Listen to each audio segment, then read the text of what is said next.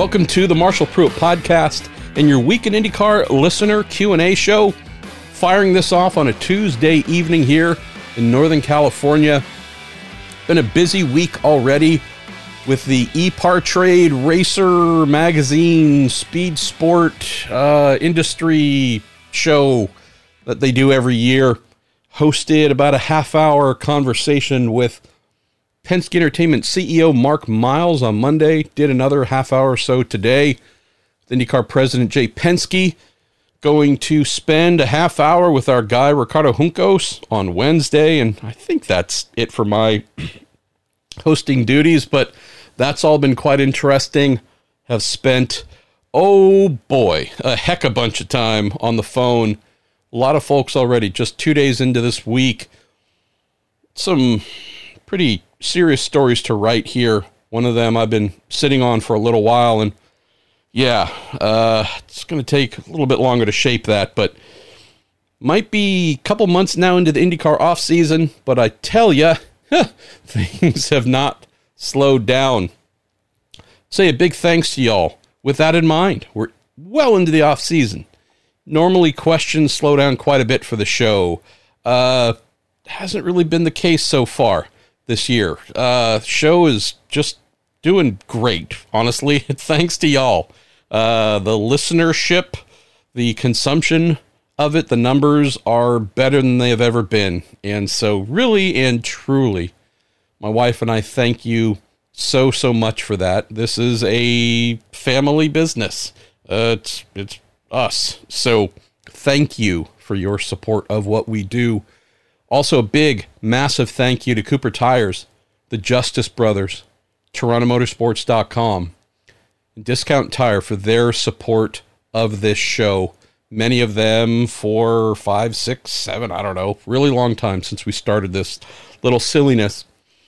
Before we get rolling with your questions, put together by our pal, Jerry Sidduth, two things I want to mention here.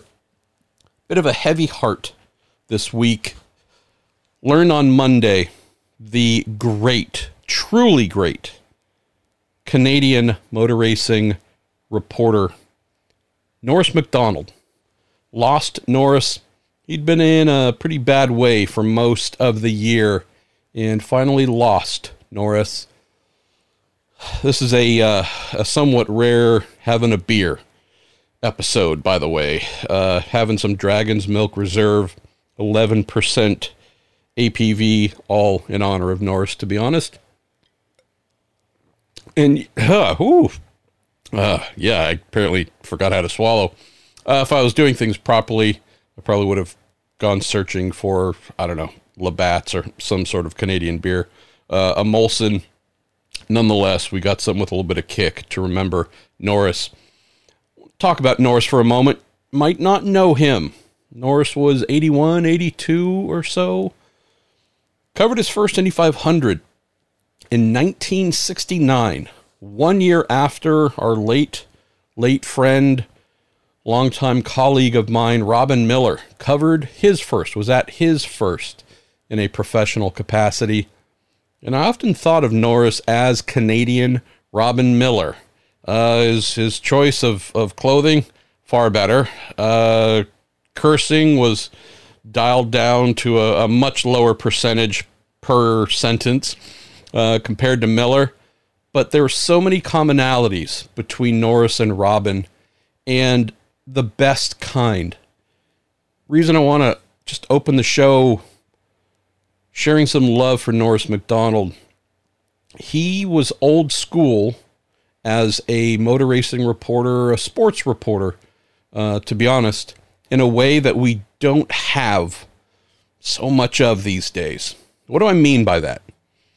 If you're a fan of whatever non-racing sport, I mean, I guess even motor racing, IndyCar, whatever it is, but if you're watching football, baseball, basketball, hockey, whatever, think about the post-game press conferences. Could be the head coach, could be a player, standing at the podium, sitting at the table, being addressed by the media.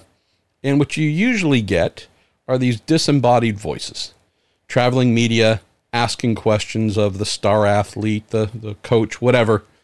And it's pretty apparent that in most cases, The reporters asking the questions are viewed as just that. Kind of, hey, you ask questions. That's your deal.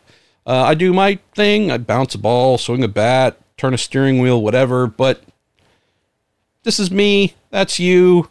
There's a decent amount of separation between us, not just physically, but also stature-wise. You're not one of us. You have that somewhat rare breed of motor racing reporter, sports reporter, of which Norris belonged. It's someone who was viewed as part of the family, member, in this case, of the paddock. Think of most reporters, again, they have passes like myself, hard card, annual credentials to get you into everywhere. So you can go anywhere, go to the garages, talk to whomever, got all that. But it's a big difference in how you're received. Whether you're received as, oh, you're a reporter person, cool, whatever. Wall goes up, got to pull teeth to get information out of people, or just, okay, you're here, but you're in the periphery. You're on the outside, not on the inside. That viewpoint is fairly prevalent. You have a Norris McDonald viewed as on the inside, one of us, a racer. And he was, actually. After, 10, 15 years as a reporter, decided to try his hand at racing. Super modifieds mostly. Wasn't necessarily his thing, right? I don't think he'd ever proclaimed to be particularly talented, but gave that a try, got a feel for it, helped inform his reporting, knew what it was like to drive a race car. Also was involved on the team ownership side, which certainly informed his reporting. Not only did that enrich his words, his approach, how he did things, brought with him something else that he, I think, will be remembered for the most. And this is why I place Norris, as I did Miller, in such a bit of a rarefied air among racing reporters. And that was, Norris was a steward of the sport. That can come with age, right? You get to be old, gray beard, whatever, and folks go, hey, you're the old person. You're the person to maybe talk in words and phrases and contextualizations that maybe others can't. So we're handing you the baton of being a steward of the sport. Okay, that's cool. It's another thing, though, when you're someone like Norris who just acted in that way for so long, thinking of young drivers, young team owners, mechanics, Canadian, beloved son of Canada, and treated the Jimmy Hinchcliffes, the Paul Tracys, the Scott Goodyears, run down the list of Canadian race car drivers who you might know. IndyCar, could be sports cars, NASCAR. Norris was someone who performed his job in a way where he always knew that a column shedding a spotlight on an up-and-coming driver wasn't going to enrich him, wasn't going to get any clicks. Majority of his work, if not dang near all of it, was in print, newspaper and such, but none of these things were done because it was going to deliver personal glory for him. It was because he saw that James Hinchcliffe of the 70s, 80s, 90s, and so on, and said, hey, I don't want to write a puff piece for the sake of it. I really see talent here.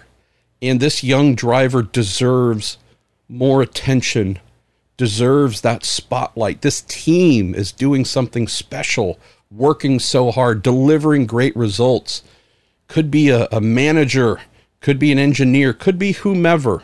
Norris went about his work in a way for Canadian motor racers where he was constantly trying to identify and uplift. It's a very different thing than a lot of reporters who are just looking for the latest clickbait, clout, whatever. It's a very different approach.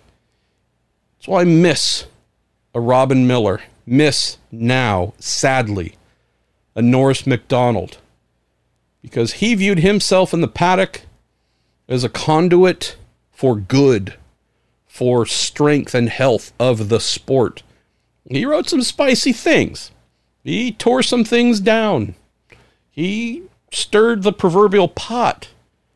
But he came from a place where his love for the sport, his dedication to it, was immediately recognized by fellow racers. And he was embraced as such, loved as such. And in death, the Hinchcliffes, the Paul Tracys, and so many others look back. Sure, they did it before, but now, without question, can look back and say, without Norris McDonald, my career, not everything about it, might have played out the way that it did. Without that interview, without that column, without that urging, without that advice, without telling others, hey, you seen this kid over here? Hey, go over to that team and ask for so-and-so and meet this person. Really going to like them. Special. Talking to sponsors saying, hey, over there, don't miss out on this opportunity. The urging and suggestions. Without a Norris McDonald, Canadian motor racing, far poorer, fewer drivers who we've come to know and love, mechanics, engineers, and otherwise, gotten to where they have gotten in the sport.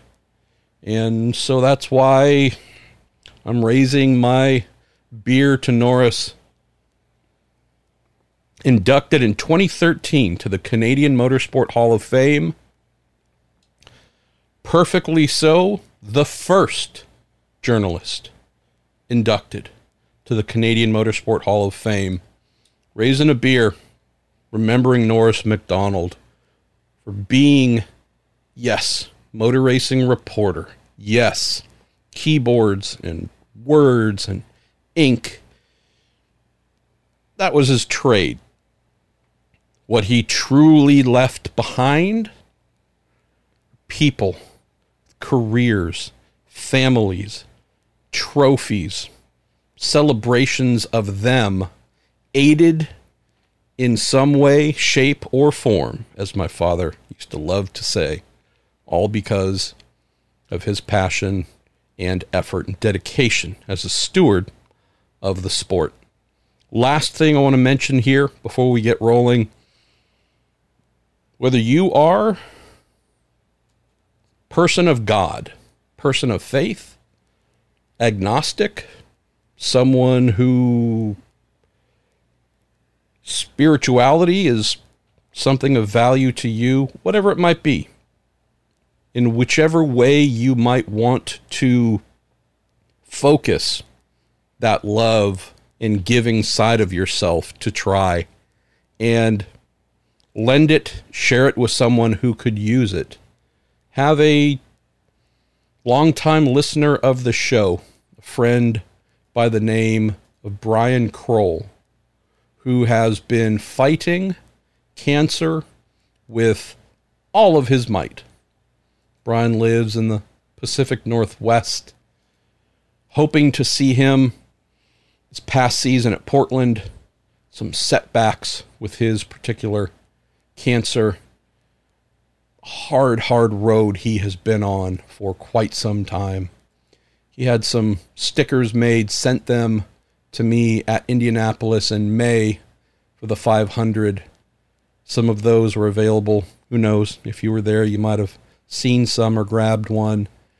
Just wanted to send some love and ask you, in whatever capacity, however you might do that, through prayer or just closing your eyes and wishing the absolute best outcome for Brian.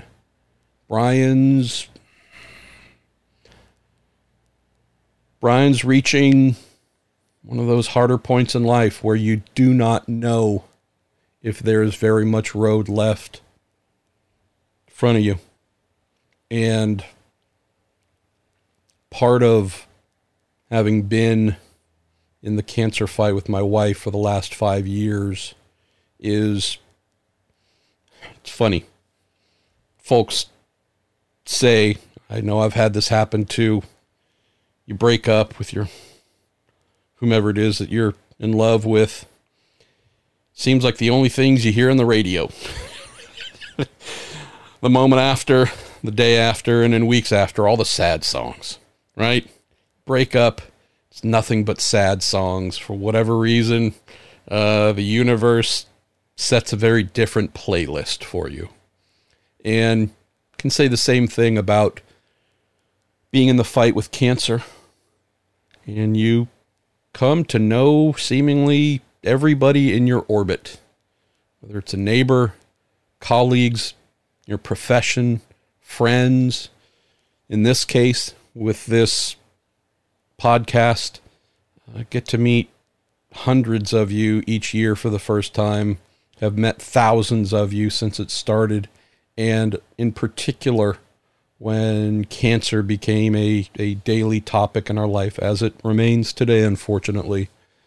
Good folks like Brian, who happen to love racing, love IndyCar racing, also find themselves spending their days doing their best to defeat cancer and stay alive for a little while longer, hopefully a lot longer, but at minimum a little while longer.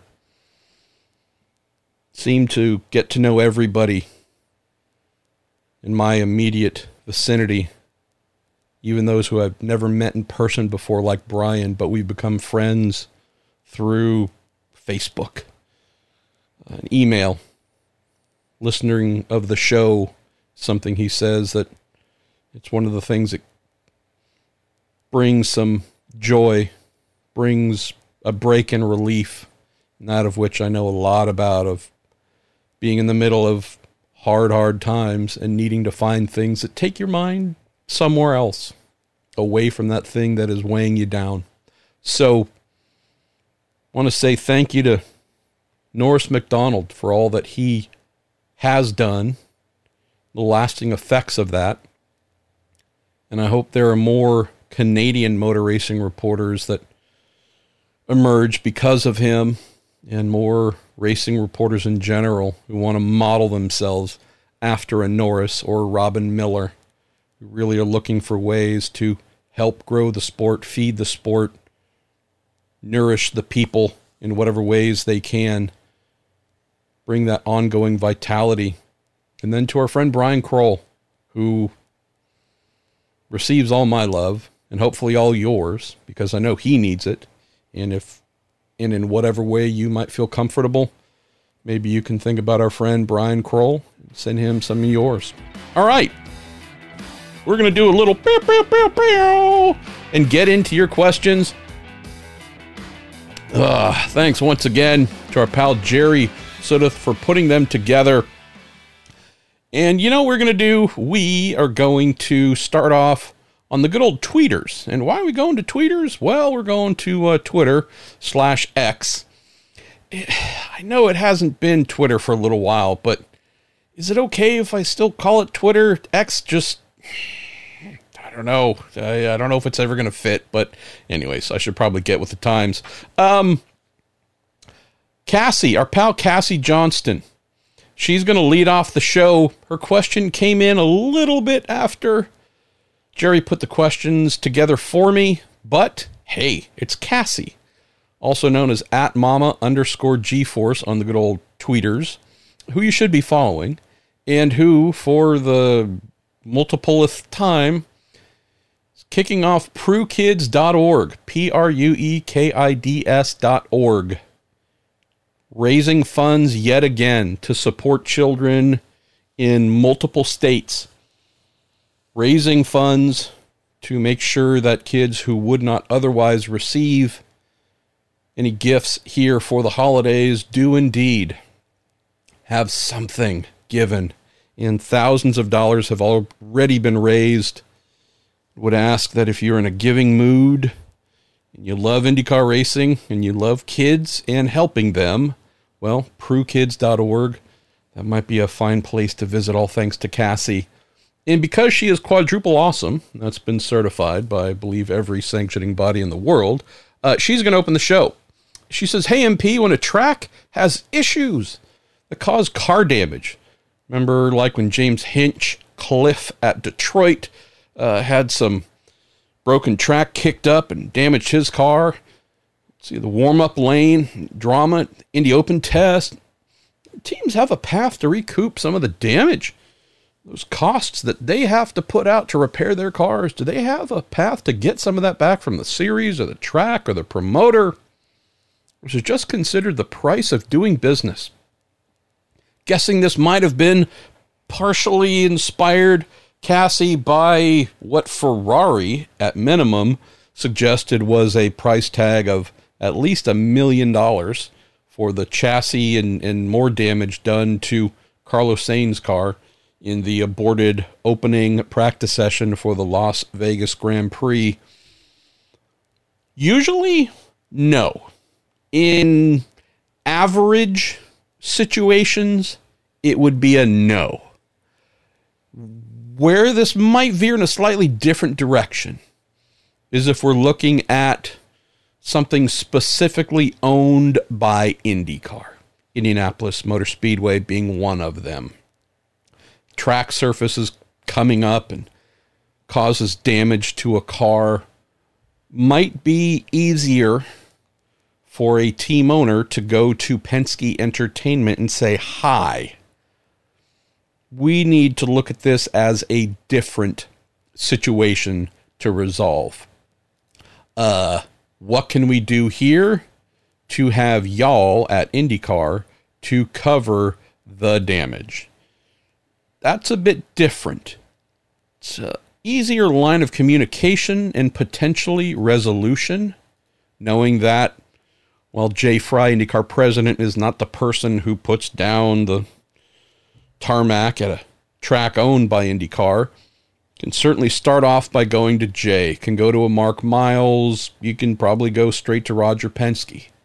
And I have to believe at a Penske-owned or controlled track, and I realize citing Detroit as well would fall into that category, one promoted by Penske Entertainment.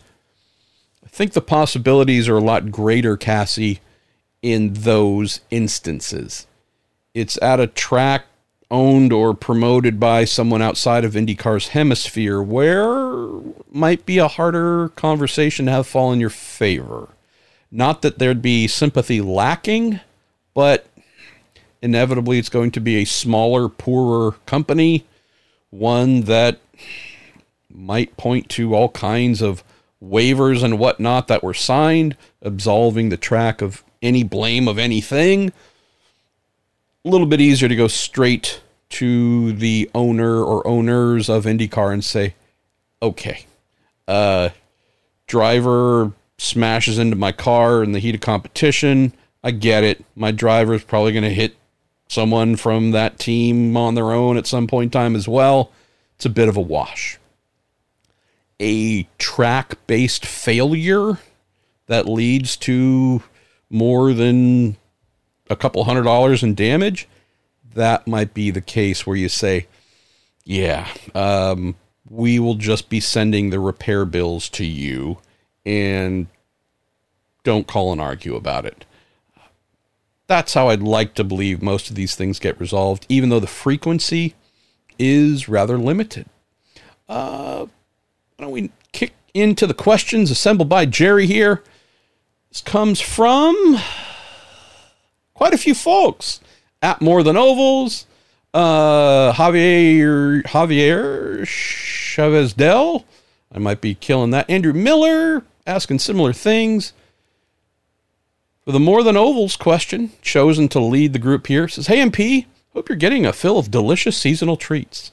You know, we had a really delightful Thanksgiving, a little bit of a basic one, not the more adventurous ones we've had in years past, Jamaican or other choices. But here's one thing I can tell you. Thank goodness I am married to a Southern woman, because her ability to turn things that would otherwise be kind of plain and uninspired and add, heavenly flavor, real, stick your old foot in it type seasoning and flavor. Yeah, wow. Lord, if I am ever able to earn enough money to say, I think a restaurant, we'll call it break even, because if we can do that, then I guess that would feel like winning, since most restaurants fail. But yeah, her ability to make things that taste amazing is just otherworldly. So yes, thank you. Question here. What constitutes the grounds of this, quote, new major event? Mark Miles mentioned on Monday on the EPAR Trade interview. What constitutes the grounds for that new major event being different from what IndyCar, F1, and NASCAR already offer? Examples would be the Nashville Grand Prix, Las Vegas Grand Prix, Chicago race. What else could they do? Well, great question. Nashville, that is certainly the big new thing IndyCar has uncorked since Penske Entertainment bought everything coming into the 2020 season. Nashville debuting in 2021? That's been the new event, the new counts for points motor race. I know that we're going to the Thermal Club, which is new as well, but that's not an actual IndyCar round. Until what's coming here next year, no TV on it, no spectators. So again, not criticizing it, just saying that it might be a new venue we're going to, but it lacks all the things other than TV, really, that would be considered something that grows or attracts interest at something new. But really, Nashville is the one thing. This past season was its third running, best so far, fantastic, moving to a new downtown base, or primarily based layout for 2024, so that's great. The differentiator here, talking about new major event, there are questions of where that might be. No reported, year or two ago, whatever it was, that Denver, there's a possibility of something in Denver, downtown street type race. There's a hope that there might be something in the Northeast somewhere, and there's some other venues where IndyCar is very popular, but races have never been held, and we'd be talking about street races. But what would constitute something new and major? Something that gets folks excited and interested about it who aren't IndyCar fans. That's how I look at it. Going back to Milwaukee, if you're an IndyCar fan, that's great. Love it. Zillion-year-old history, all the wonderful things. Amazing, amazing past to draw from for the Milwaukee event. For folks who don't know much about IndyCar, hey, IndyCar is going back to a place they used to go to, and it failed the last couple of times they tried. That might not be something that has a person who's been on the fence about going to an IndyCar race decide, gotta book a flight, get my tickets, I'm going to be there, soak in every moment of it. You look at a Nashville, and again, 3 seasons ago, that was a thing. I don't know if I'd say it ever really exploded in terms of fans. We're hoping that's going to change as the season finale next September. Love the concept of a Nashville that we've run. The name is great. Town is great. Music City and all of that. Was not bursting with fan viewing areas, right? Pretty restricted. More than half of the track kind of out and away. No grandstands, no real viewing, right? So a little wonky in that way, but even in the areas where grandstands were put up, one and a half that were decently full. But so again, I'm not trying to criticize it just for the sake of being critical, but saying for what it has been so far, it would not classify as an explosive success. Hoping all that changes, but its fourth running wouldn't land with a lot of folks as a big, new, major thing.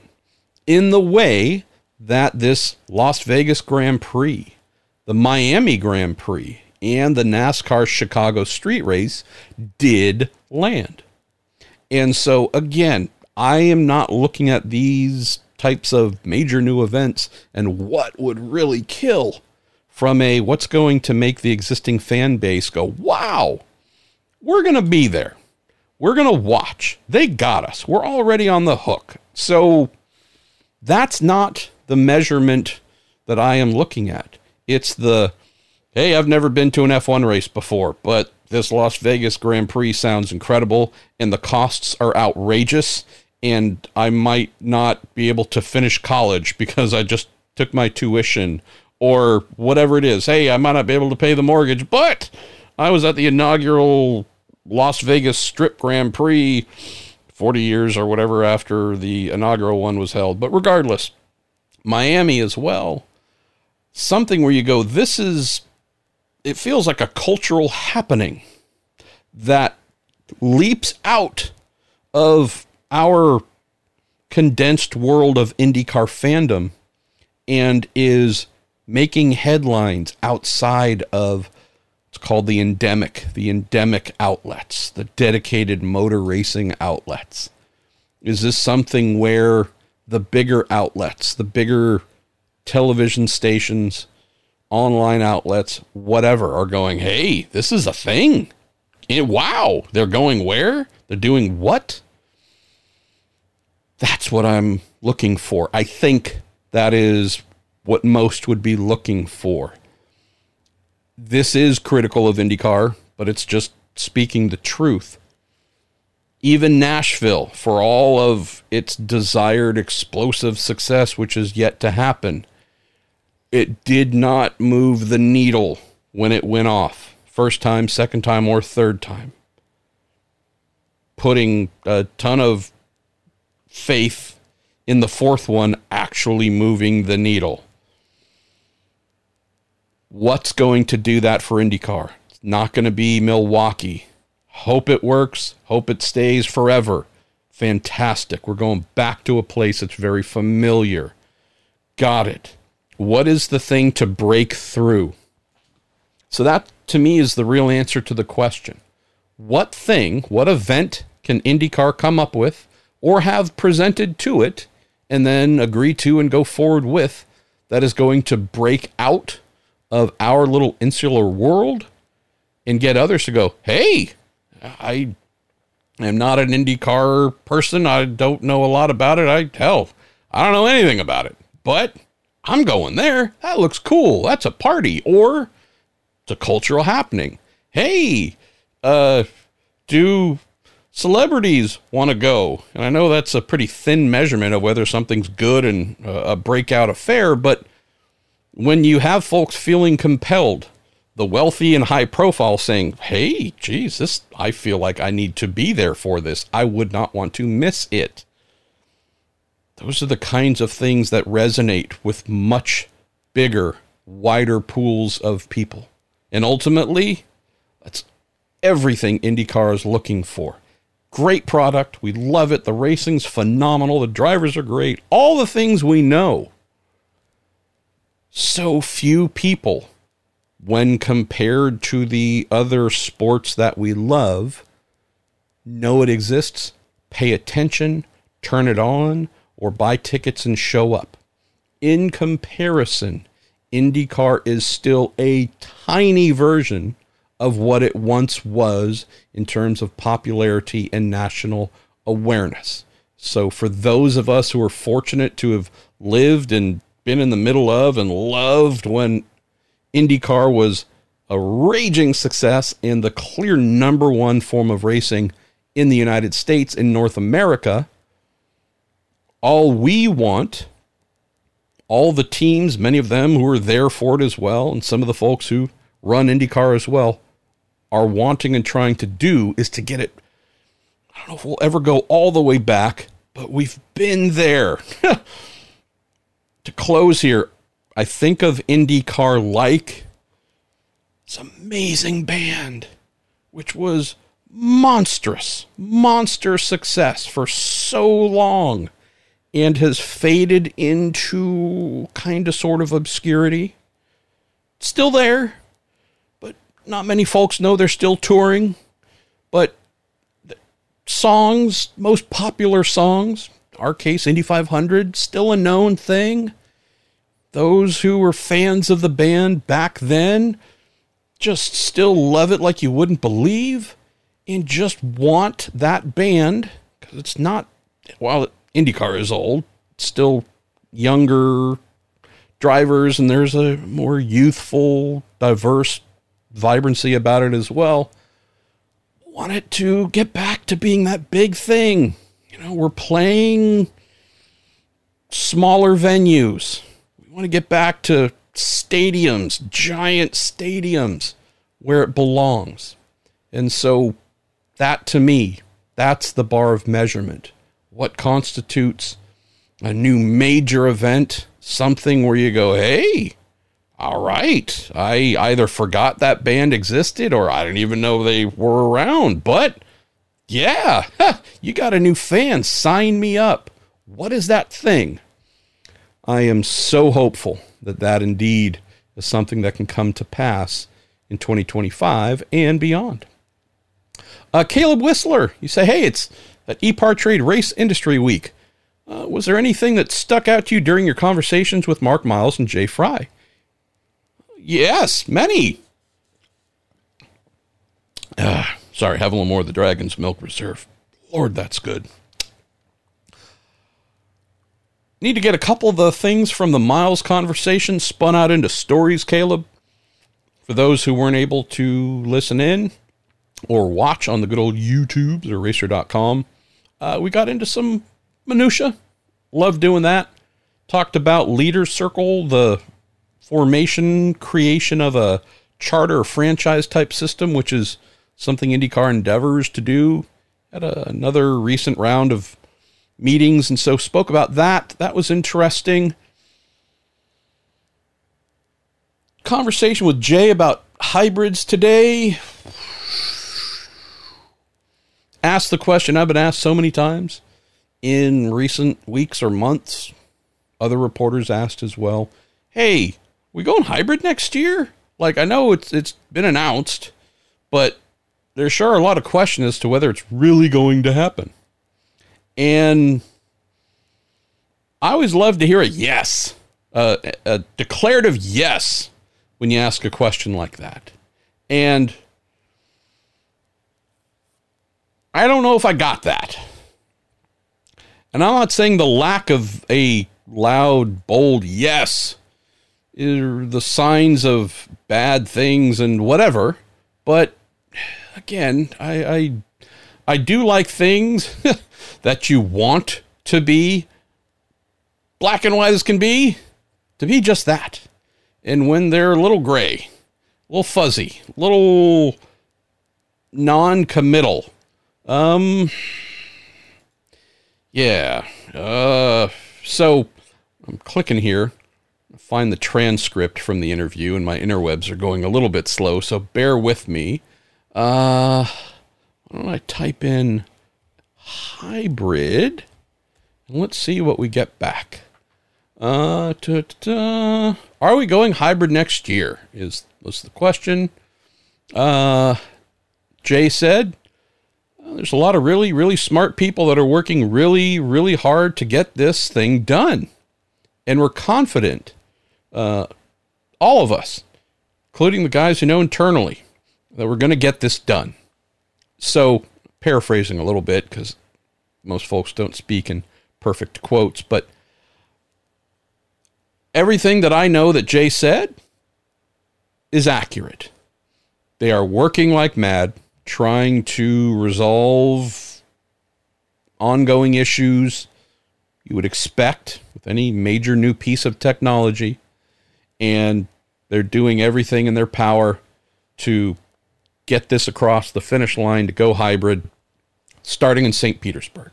So if you consider the fact that about a year into making this happen, year is a long time for stuff like this, not really. So, yeah, the fact that we're here essentially at December and we are meant to be going green, going motor racing at St. Petersburg early March, knowing that there's meant to be testing that takes place before that as well. Right? We're going green on March 5th. December, January, February. It's effectively 3 months. We're loading into St. Pete. Just need a lot of things to go right in order to mass produce the units and get them out and testing in everybody's cars to prepare for going hybrid at St. Pete. Since you have to work through those bugs, hope that everything gets resolved and everything's working wonderfully to allow that to happen. Maybe that's why you don't say and yell it to the mountaintops that we are, yes, going hybrid. So I understand the answer. Critical of it.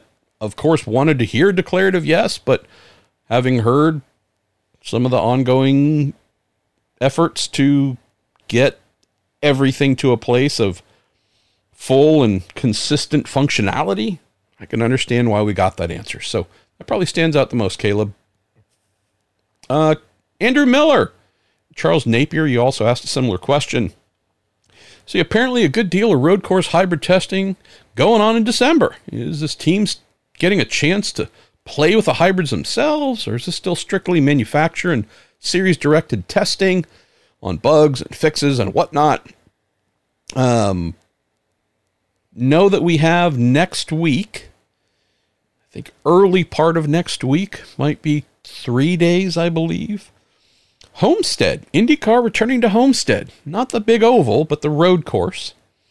And then I've heard there's at least one day shortly before Christmas on Sebring short course, which is where a lot of testing has taken place as well. And not sure if I'm missing where else might be going, but this is all for now 100% series and manufacturer testing.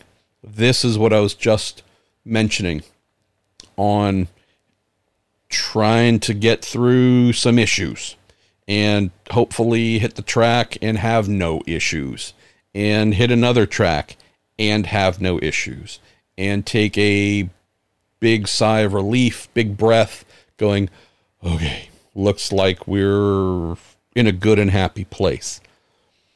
This is where IndyCar has been trying to get for a while, and that is the somewhat hard place they've been trying to find, have yet to, but hope to. You also say, any clue about how many more weeks it'll be before you can publish the multi-part How IndyCar Will Use Hybrids article that presumably is sitting in your drafts with a lot of TBDs and TBCs and WTFs. You're hilarious, Andrew, and B, I don't recall seeing you look over my shoulder, but yeah, you might have seen that exact thing.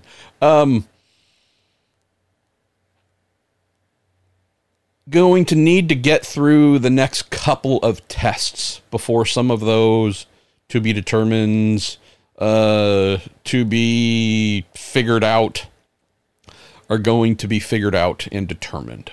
So a lot of the questions that I have posed to IndyCar recently on this topic are ones that they could not answer. Not because they don't want to, but because need to get through a couple more weeks before that's possible. So, yeah. I do have a lot to work on, though. You got me there. Let's see. Why don't we go to Eric Franklin? You say, with the hybrid units going into the bell housing, is there any concern with the weight distribution leading to rear-end impacts like we saw with the early IRL cars?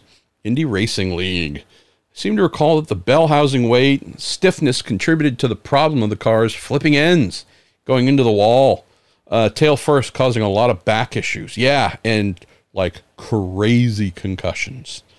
That was back then due almost entirely to the chosen vendor for the transmissions.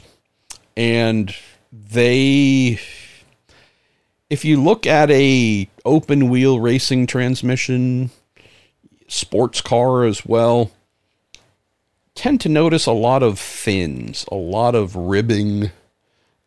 You'll notice that there's a lot of machining that goes on, or in the castings that are made.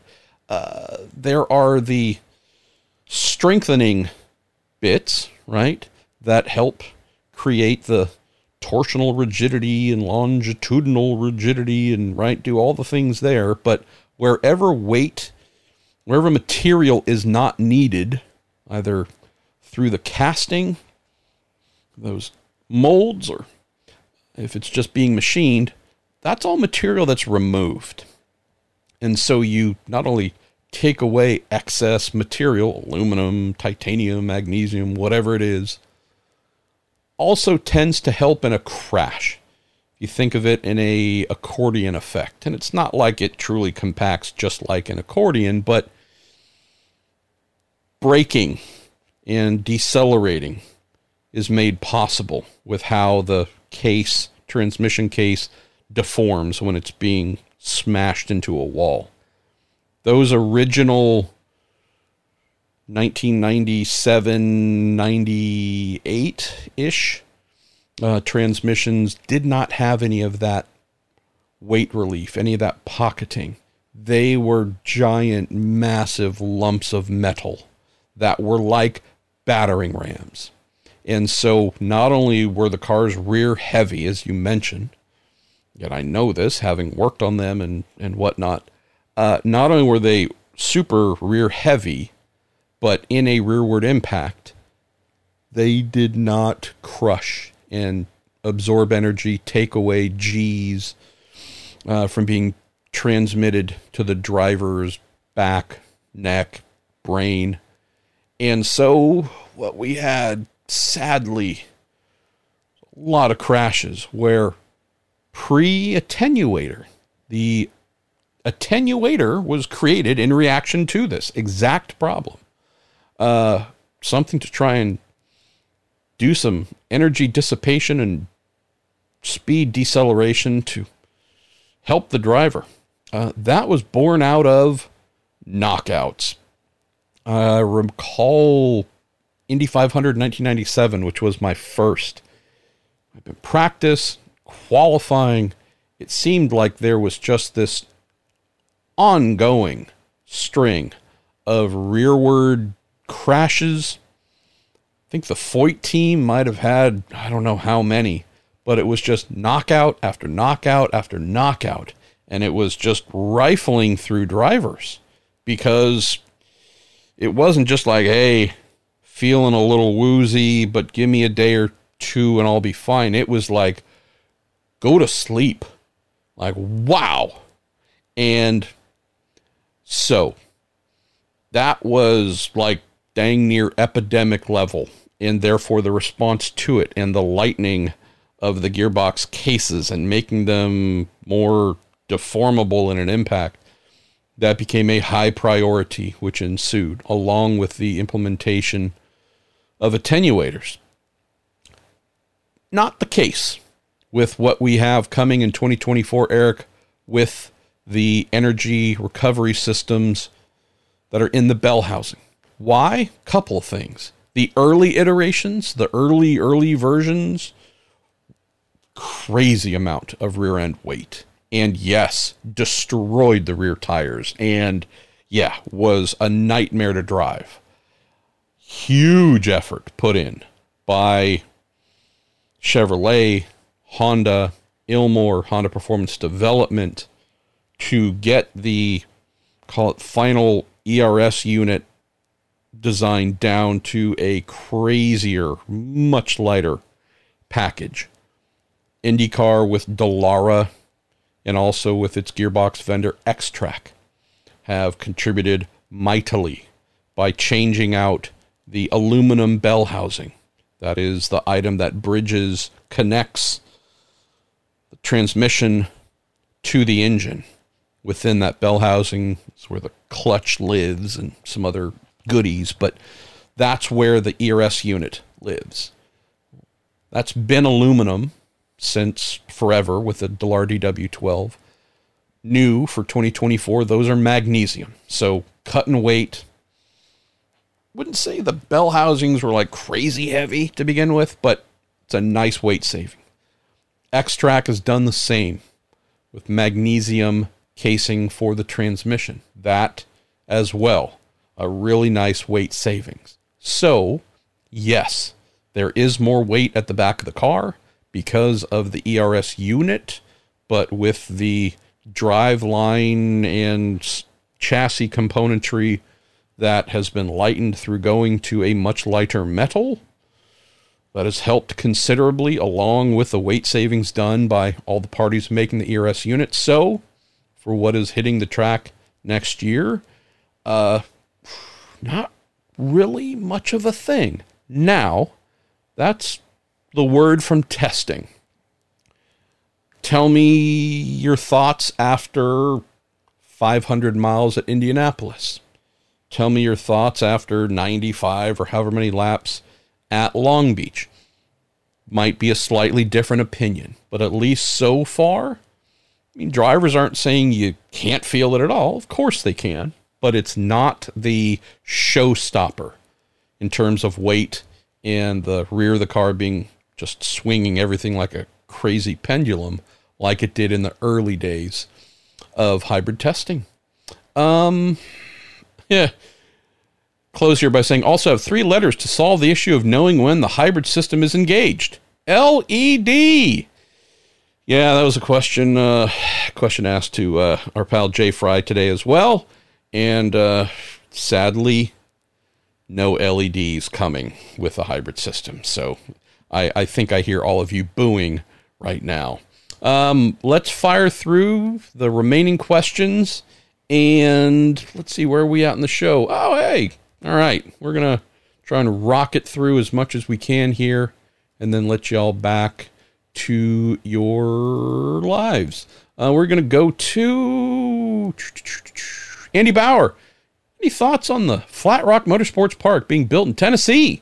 It's a potential addition to a future calendar. IndyCar is often mentioned in news articles as being a potential user of the facility.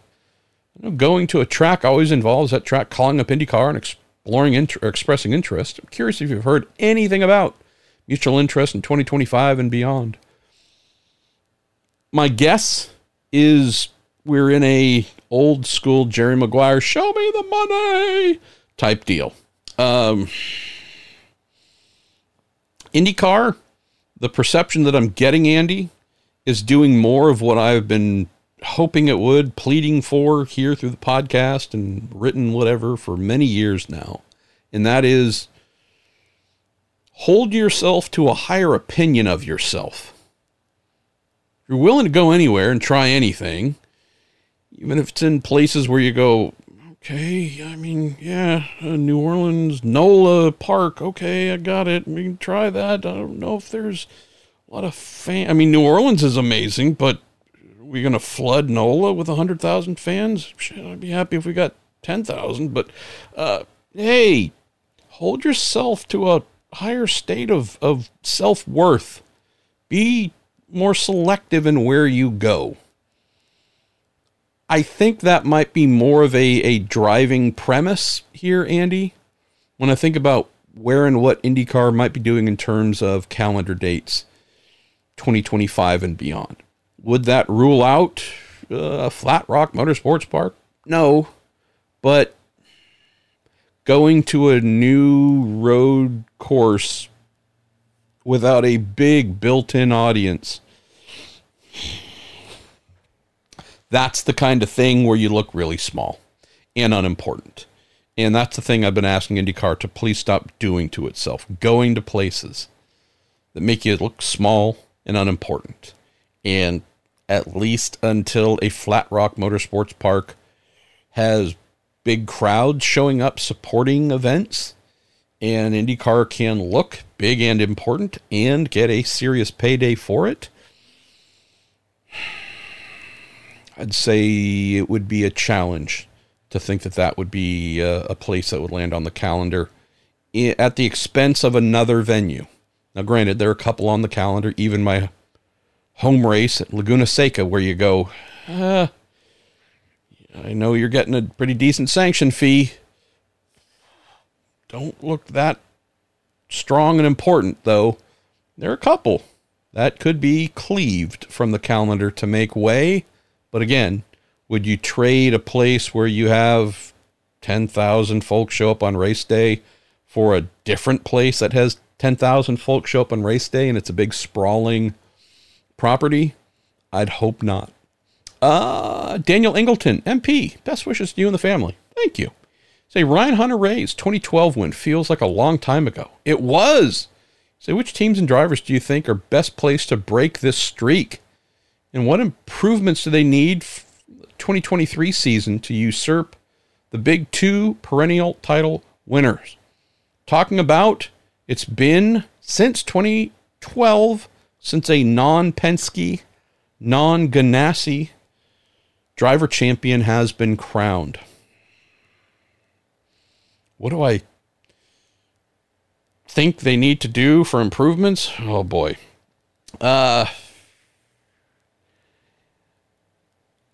trying to think of who would be the closest to step in and really truly do that. What were the teams that ran closest to Penske, closest to Ganassi? Say Ray Haldeman Lanigan, Errol McLaren, Andretti Global. Was about to say Autosport. I should drink some more beer. That way I'll just definitely say Andretti Autosport. Here's the thing. We believe Colton Herta has the speed and talent to be a champion. And by we, I mean me. We need to see demonstration of that. I believe the highest he's placed in the championship was third.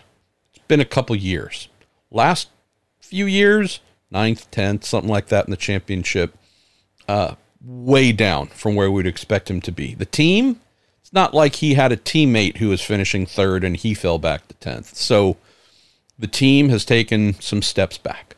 Downsizing to 3 cars, definitely think is going to help them. Enough so, though, to knock a whole bunch of Penske and Ganassi drivers out of the way to become champion next year? That feels like a stretch. Kyle Kirkwood showed last season, hey, this guy's got the goods. Marcus Ericsson should do some winning next season as well. Do I think Andretti's going to go from finishing like best driver being, 9th or 10th last season to first in a span of 12 months? I can't see how that happens. Why? You'd have to have Team Penske completely lose their way and Chip Ganassi completely lose their way. 2 teams, top, most dominating teams for more than 10 years now, forget how to do their jobs at the high level they have.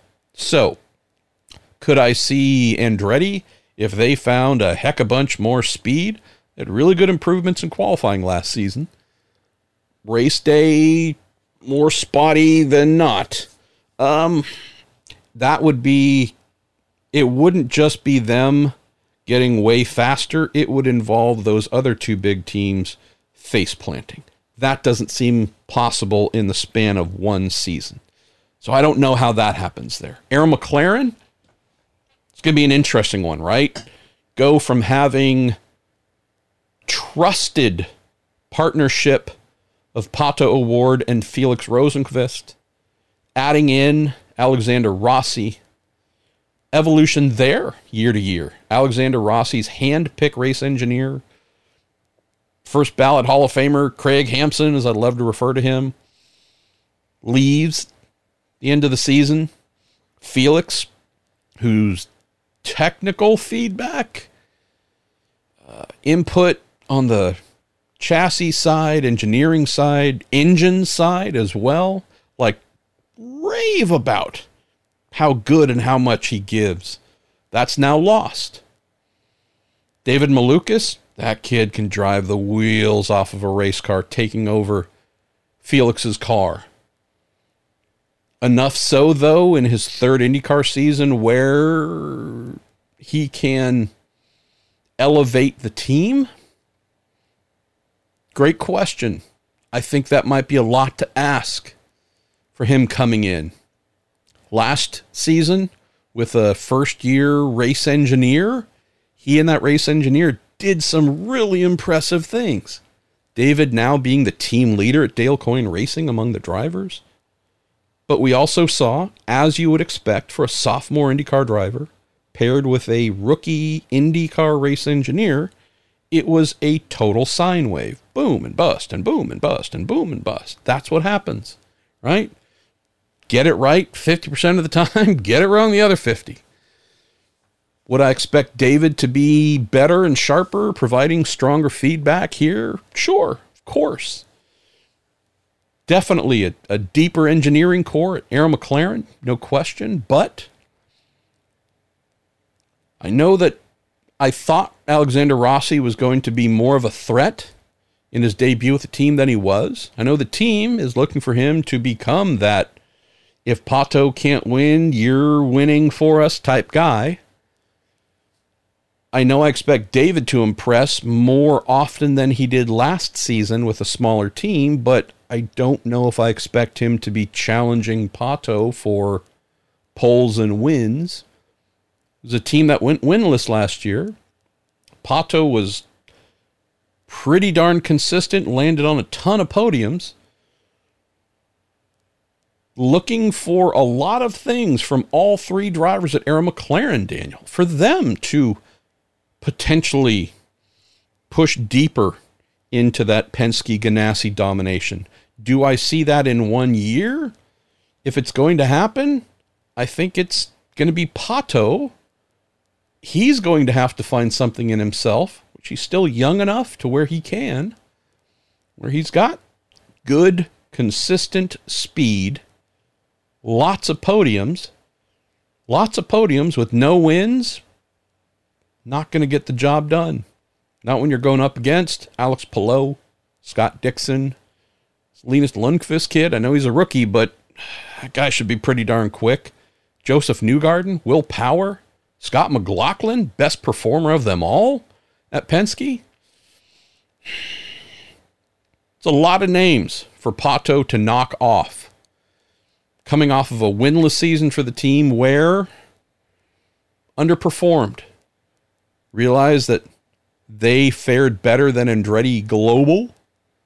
Still, it feels like they still got some distance to go to have a realistic reason to believe they are championship bound. The final one is Rahal Edmund Lanigan Racing.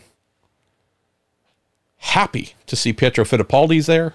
Graham Rahal really found a couple extra gears to close out the second half of the championship. Christian Lundgaard, though, until we see evidence of his teammates being able to displace him routinely in qualifying and in the races, that's their top performer. He was not only in the championship last season, but he pushed into the top 10 ahead of all of Andretti's drivers. Lundgaard, again, great potential. Is he going from 8th in the championship last season, I think, to P1? Yeah, I'll put him in the same category as I did with the Andretti drivers. You'd have to see Penske and Ganassi fail repeatedly for that to be possible. I just don't know if that seems realistic, Daniel. So that's what I got for you there. There's one variable to throw in that is new for us to consider. Might have already discussed this on the podcast before. And that is, so Team Penske is the same going into next season. No changes. If anything, they should be better. Why? Will Power, brutally tough year on a personal level. His wife Liz fighting really nasty, lingering, long-standing medical issues. As you would expect, Will's focus often taken far away from the racetrack. We by no means saw the best version of himself. They're in a way better place. We should have unaffected Will Power back. The Ganassi side, that is not a stronger team than it was in 2023.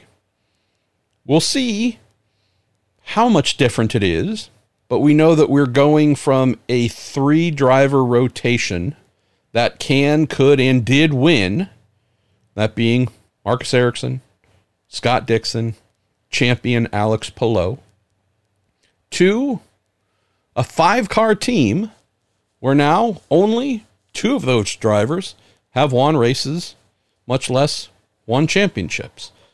I know that Marcus Ericsson winning the Indy 500 is a huge thing, and I realize that, well, he led the championship last season, season before, and, right, did some really good things. Might not have been the contenderiest of title contenders in the most hardcore of ways from beginning of the season till the end, but always kept him in the mix, super consistent, really good on the ovals. Again, that's a 3-driver points scoring menace. What is this going to look like in 2024 with 2 rookies in Linus and also Kiffin Simpson, a sophomore driver in Marcus Armstrong, brand new to ovals? You lose your oval depth. You've got real youth to build on. And again, I think Linus is going to be special. I won't be surprised if he wins a race next season. He is not, at least for what I expect, going to be that third constant terror component like they've had the last couple years. There's another aspect we cannot forget, and that is Alex Palou.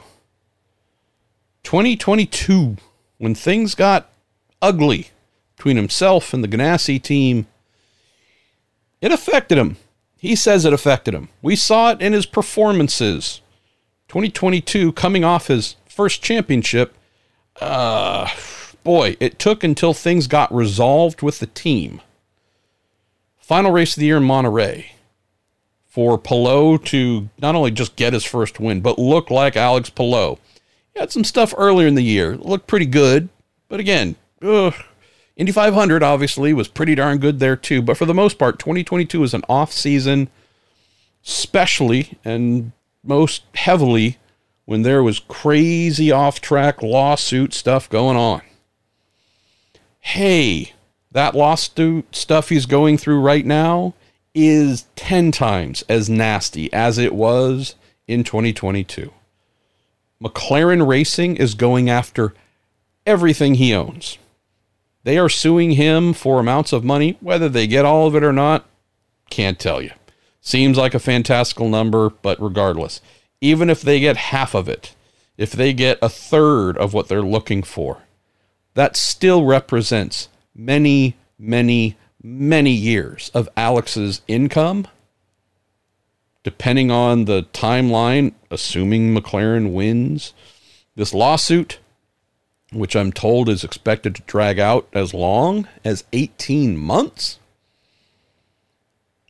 this has the potential to force Alex to sell a lot of his belongings. I'm not just talking about fun stuff like cool cars and whatever else. The dogs playing poker painting he has framed over the pool table. Formed a racing team. His father runs Formula 3 team. I don't know how many houses he owns or whatever. Just saying, depending on how this plays out, this could throw him into financial calamity darn near immediately and for many years to come. At least for how it would affect me, my brain would be screwed. I hope that isn't what happens to him. But we've seen what a, by comparison, much nicer lawsuit and threat from his own Ganassi team did. Took him off of his game. We've seen what far more important and serious off-track concerns, as Will Power went through, did to take him off of his game last season. Fully justified and understood. We'll see what happens. But I would say, knowing how things have only ramped up, gotten worse, gotten nastier, and knowing how McLaren's resolve is one of, no, we're not settling. Nope, we're not trying to do anything that ends this swiftly or easily, knowing that there will probably be depositions and this filing and that filing, and this will probably be something that is item that doesn't go away and is consuming a lot of time each month. Concerned how this might affect Alex, as we saw it affect him in a much friendlier circumstance in 2022. So, when we look at this to close, Daniel, Penske should be a raging monster with its 3 drivers. Ganassi has the potential to be a raging monster with 2.5 to 3 of its drivers. We know Dixon will. Need him to get off to a faster start than he's gotten the last couple years, but we know Dixon will be there. We think Lundqvist is going to be really good. Can only count on him being a half contributor at this point until he shows us evidence that he can be a badass everywhere and consistently. We know Palou can certainly, based on talent and the team around him on that number 10 car, go get another championship. All the ingredients are there, but how will the off-track items affect him? So, yeah, I don't see Ganassi in the same level of strength as I do Penske, but as long as you got Dixon, he's done it pretty much he's won championships without help multiple times. Hard to see how the others break through even a slightly destabilized Ganassi, but also I would say an even stronger Penske. Jake Ward, let's see, you got a question about Graham Rahal's qualifying improvements. I'm going to table that for the next one, Jerry, if you can throw that in. Our pal Ryan VB18. How you doing, pal? In case you didn't know, we really appreciate you, and your passion for racing is not only amazing. Ryan's a young college student pursuing motorsports engineering excellence degree there in good old Indianapolis. He's also one of the great glue people. Loves racing, brings people together, brings warmth and charm. Member of the Prude listener group, along with Cassie and so many other awesome folks here. So yeah, just a little extra love because, you know, you deserve it. And hey, it's my podcast, so I can say these things. You say, hope your wonderful wife as well. Thank you, by the way. We looking forward to Thursday. We'll spend most of the day in the city getting imaging done. And soon as that is processed and read by our oncologist, really, truly looking forward to learning how our return to the cancer fight, how that's going, and how well the chemo is working, and what amount of the cancer has been defeated. So, yeah, cannot wait. Been waiting for us to be able to get this scheduled and done for a while. So, yeah, fingers, toes, and everything else crossed.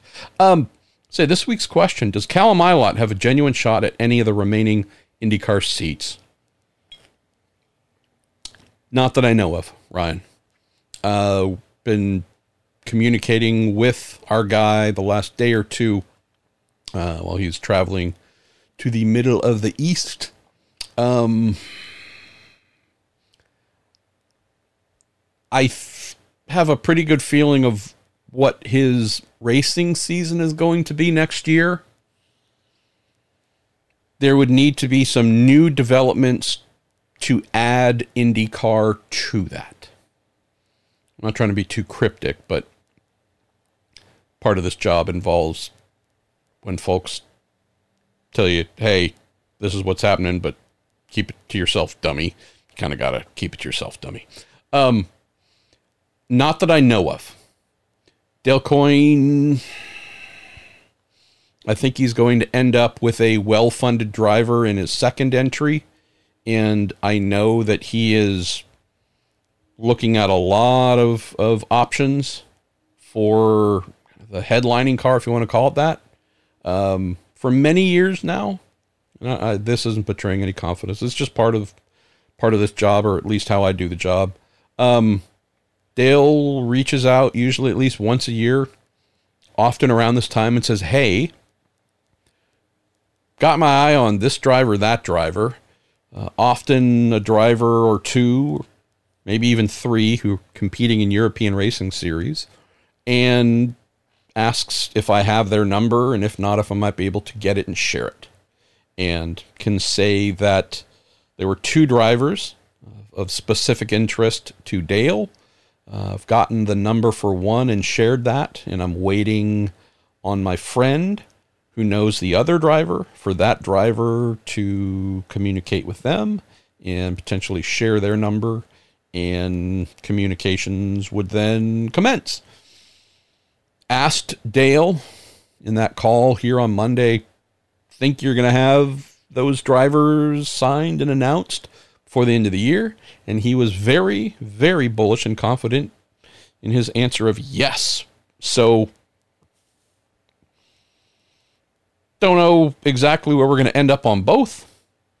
If I were to hear that Stingray Rob is back, I wouldn't be surprised. Heard some positive things about them continuing, possibly. I know that's been mentioned many times before, so that should not come as any kind of surprise. But again, I would be surprised if they end up continuing.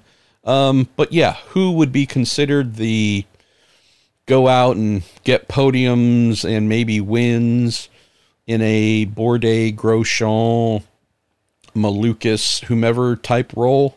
I think that's the one that's going to take just a little bit longer to determine. I am not aware of Callum being the person the coin team is thinking of for that seat. Other team with potential vacancies is Foyt, but I don't really think that's going to be where we end up unless some things change. So not that I know of, but I do know, told us this, said it on the record. He's doing all he can to try and be an IndyCar however he can in 2024. Really wants to try and make something full-time happen again for 25. I do think, although we don't know if he will be competing in the motor races he is at, I think we're going to be seeing a lot of Callum Ilott at IndyCar events, in that, hey, I'm here, and I got my helmet, and got my seat, and if there's a need, I'm here, but let's also talk, right? Hey, let's keep talking. Get to know me. Who knows? Maybe we could do something next year. Coming back to Daniel's question about teams that might break that Ganassi and Penske championship string since 2013, mentioning the McLaren side. Other than Pato, everybody else on the roster might not be on that roster in 2025 if really impressive things fail to happen. I am fully aware, no question, that McLaren has an eye on Ilott. That was meant to be a bad pun or whatever, but that's how it worked out, so please forgive me. In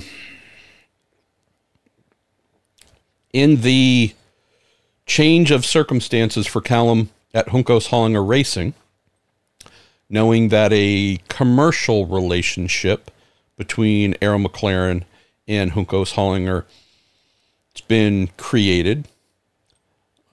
One of the disappointments in that I'm aware of on the McLaren side is not getting the chance to have a first-hand look at Ilott from the inside. Again, as I've been told, there's no real technical arrangement between McLaren and JHR next season. Does it mean there'd be nothing whatsoever? No, I mean, do I expect Aaron McLaren to be handing Juncos Hollinger Racing setup sheets? No. Do I think they're going to be going testing or sharing testing information and that kind of stuff? Sure. It's more through that where I know McLaren really wanted to get a look at the finer points of Ilot's working style, how he makes his speed, what he does in the car, all those things, because, hey, end of 2024, they might be in the market for one driver or more. While they won't, at least for now, get the chance to do that through this relationship with Juncos Hollinger Racing, would say that as I look to 2025, based on the results of 2024, McLaren might be one of the stronger outposts to want to bring Ilott into the family. Some other things, too, I'm aware of that might help Ilott's chances in 25 with another team, but need to keep that to myself. Andrew Campbell asking if aware of anything developing for Jack Harvey. Not that I know of. Keep hearing 8,500 appearance might be the best chance for him. No, he was in the mix or among those on Dale Coyne's list. Don't know if I would place Jack high enough on that list to think that a seat there is something that would happen, though. I'd love for it to be the case. Love that kid, great kid, everything that's great about American open wheel racing. So I'm rooting for him. Just would need some things to change, I guess, whatever those might be, for him to be on pole position to land there. Why do we go to Casey Coolidge? Hey, Marshall, Scotty McLaughlin, Augustine Canapino were both thrown in the deep end in IndyCar, where Ernie Francis Jr.'s opportunity was to develop in Indy NXT. Has this potentially hurt his career versus jumping in the deep end also? Oh, completely. I mean, barring something that I'm unaware of,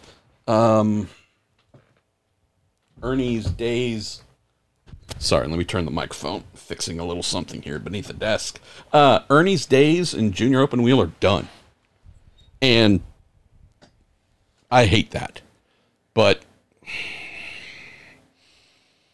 McLaughlin, super limited open wheel experience. I think Augustine had none, basically. Difference, though, older, ton more experience. So, big transition, but they'd worked at pretty high levels. With Scotty's situation, a younger-ish guy compared to Augustine, but he was at the top level in V8 supercars, and being in that environment just levels you up like you wouldn't believe. V8's a higher level than Argentinian Touring Car Series, but still, Augustine's such a crazy veteran, just, right? Came into IndyCar at very different levels than Ernie. Ernie won 1 million championships in Trans Am. And again, all phenomenal. Nothing remotely close to the level of professionalism and depth that you would find at a top V8 team, right? Basically, IndyCar level. Even though touring cars versus open wheel, the quality of the paddock, the best teams are all, again, you could take them straight to IndyCar, and they do exceptionally well. Maybe not as close as Argentinian touring cars wouldn't be as close, but still really, really high level. Very limited cases of that in Trans Am. So you would have Ernie with actually more open wheel experience than those other two, knowing that he did the what season of Formula Regional Americas, or was it F3? I forget, but did fairly well. Might have been a little more than a season, but regardless, he'd have more open wheel, but career developmentally many levels below those other two. And so what we got was a kid who was chucked not into Indy Pro 2000, which is where I would have loved for him to land, to really get a feel for bigger downforce, better grip, and all that kind of stuff. Chucked straight into Indy Lights, and despite having a lot of talent, he also did really well, I thought, to close out 2022, showed big gains. In 2023, I thought we saw some really decent gains as well. And yet, not every driver who's phenomenal in touring cars, GTs, or prototypes translates to kind of that Indy Lights, NXT, IndyCar type level, and vice versa.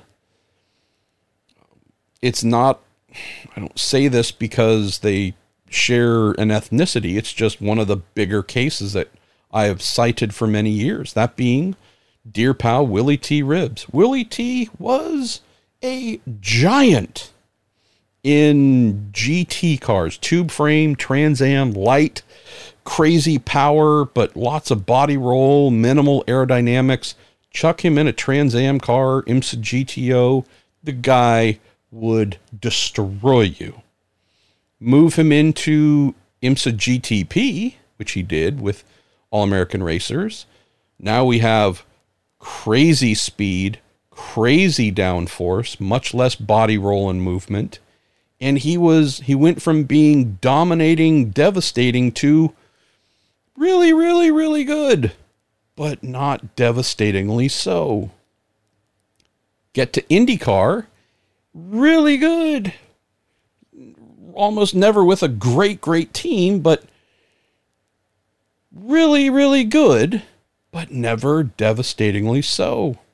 So I've cited that for 20 years of, look, if we're talking talent, just pure talent, forget the type of racing, just how much you got. Willie T is blessed with more than dang near any driver I've ever seen, but it didn't translate to every type of car. I would not accuse Ernie Francis Jr. as being as talented as Willie T, but I saw him, was impressed by what he was able to do in NXT, but I did not see anything throughout the season to say he is going to become a title contender with another year of NXT, or 2 more years, or 3. I saw someone who did super well, but was not truly at that place where he could go out and drive super open, super free, and wipe the floor with everybody. So if we're talking about Ernie Francis, who'd spent 5, 6, 7 years in IMSA GT Daytona with a top factory type team, or DPI, something like that, where you go, whoa, that team's fearsome.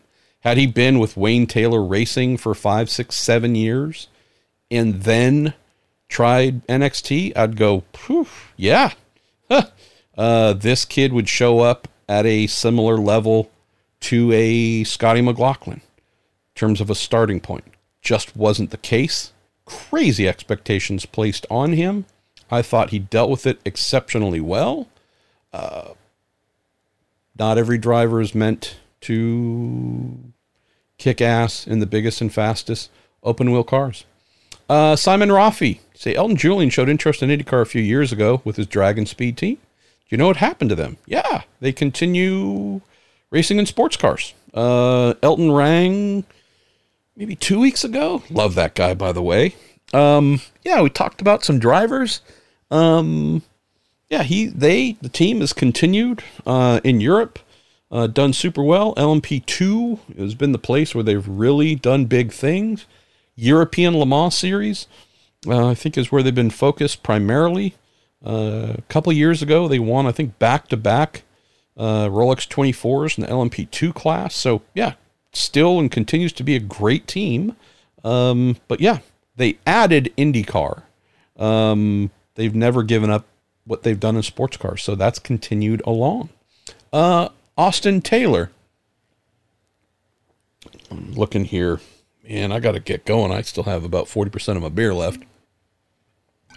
Says, hey, Marshall, Where do you see Sebastian Weldon in the next couple of years? Do you see him making it all the way to IndyCar? Well, the potential seems to be there. I actually spoke with Sebastian today, interviewed him when right after mom brought him home from school. I love that. It's like my first interview with a kid, like getting home from, I don't know, junior high or whatever it might be. Interviewed Susie and Sebastian and spoke about that. He just won his first championship, the Skip Barber Racing School Open Wheel Championship. A lot of phenomenal drivers have raced in that series over the years, gone on to big things. I don't know, Joseph Newgarden comes to mind. Ross Chastain, who else? Sergio Perez. I mean, you can go back forever. Just huge amounts of crazy talent that's come through that series. So just won his first car racing championship coming straight out of kart. So did that in his first season. Really, clearly, obviously talented, as is his younger brother, Oliver. Could I see him making it to IndyCar? Of course. If everything continues in the direction that it's been going. As a result of winning the Skip Barber Championship, graduation to the USF Juniors Series is the prize. Told me they haven't decided yet on what they're doing, whether it's that or maybe, who knows, going to USF 2000. Again, I'm not totally sure. Could it be another series somewhere else? Not sure, but he's got the support of Michael Andretti, Dan Tauris, Andretti Global, Gainsbridge. It's pretty amazing for a 14-year-old. He's doing everything, Austin, you would want to see done by a kid his age and at the formative levels of junior open wheel racing. Is the talent in the Skip Barber Racing Series as stiff as USF Juniors, USF 2000, and so on? Absolutely not. Not even close. But somebody has to win that championship. He did that. He's got good support behind him. Clearly, there's some family talent he can draw from. Can't wait to see where he goes. Also, I sure as heck hope no one else in his world is pushing him to go as quickly as he can to try and get to IndyCar. I know his mom isn't. Just saying, I hope there's nobody else trying to say, hey, let's get you to IndyCar by 17. Hey, there is no reason to rush. If you got talent, develop it properly. Put him in the best situations. Get him in sports cars before too long here. Build more knowledge. Round out your skill set. Looks like he's got something. He comes into junior open wheel racing with more love and support than almost anybody I can think of. Because for those of us who knew Dan and loved Dan as a friend, to those who knew him as a fan and loved him as a fan, I mean, this is family, right? Sebastian, Oliver, Susie, this is our family. And as a result, we just want to see our family succeed for the long term. So yeah, I know she is going to make the right decision because she is all kinds of awesome. Let's see. Where do we go? Craig Johnson, MP, technical question. In the Champ Car kart series, a pop-off valve was used to control maximum boost. How is boost controlled now? Is it all electronics? It is. Why didn't they do that, quote, back in the day? Was everything simply analog back then? Yeah, you're onto it. We have the same technology, the same concept being used today. You have a pressure relief valve. Turbocharger boost, it's pressure. It's pressurized air. Stuffing and forcing crazy, dense, high-speed air into the combustion chamber, right? We know that fuel, liquid fuel, mixed with oxygen, a spark, compressed heavily, that piston against the head, the valves, that goes a kaboom, and it makes horsepower. Well, that turbocharger takes that air, boy, just like you wouldn't believe, super compresses it and stuffs that into the combustion chamber with outrageous amounts of force. More boost, more force and power that can be fired into the engine, well, the more horsepower you can make. So, motor racing series tend to say, okay, here's a maximum amount of boost you're able to use. We use the limitation to control horsepower a little bit. Well, if you exceed that, if you go beyond the permissible boost pressure in the old days, the analog days, that pop-off valve sat on top of the turbocharger plenum where all that crazy compressed air is stuffed into by the turbos, and it's a spring-loaded device. And if more pressure than was allowed was being made and fired in there by the turbos, would overpower that spring, push that spring up, and open up the sealing plate, the disc on top of the plenum or the back of the plenum or wherever, basically open up the plenum. And you go from having crazy amounts of forced induction boost to wide open, lost all the pressure, make way less power. The motor feels like it dies. And so only when you get the boost back down to the maximum level does that spring close. And that's how it worked back then. These days, it's done electronically through wastegates, which are basically fancier name for a pop-off valve, and electronically through the engine control unit, through sensors measuring boost. If there's a measurement of excessive boost, more than maximum, the wastegates are informed by the ECU.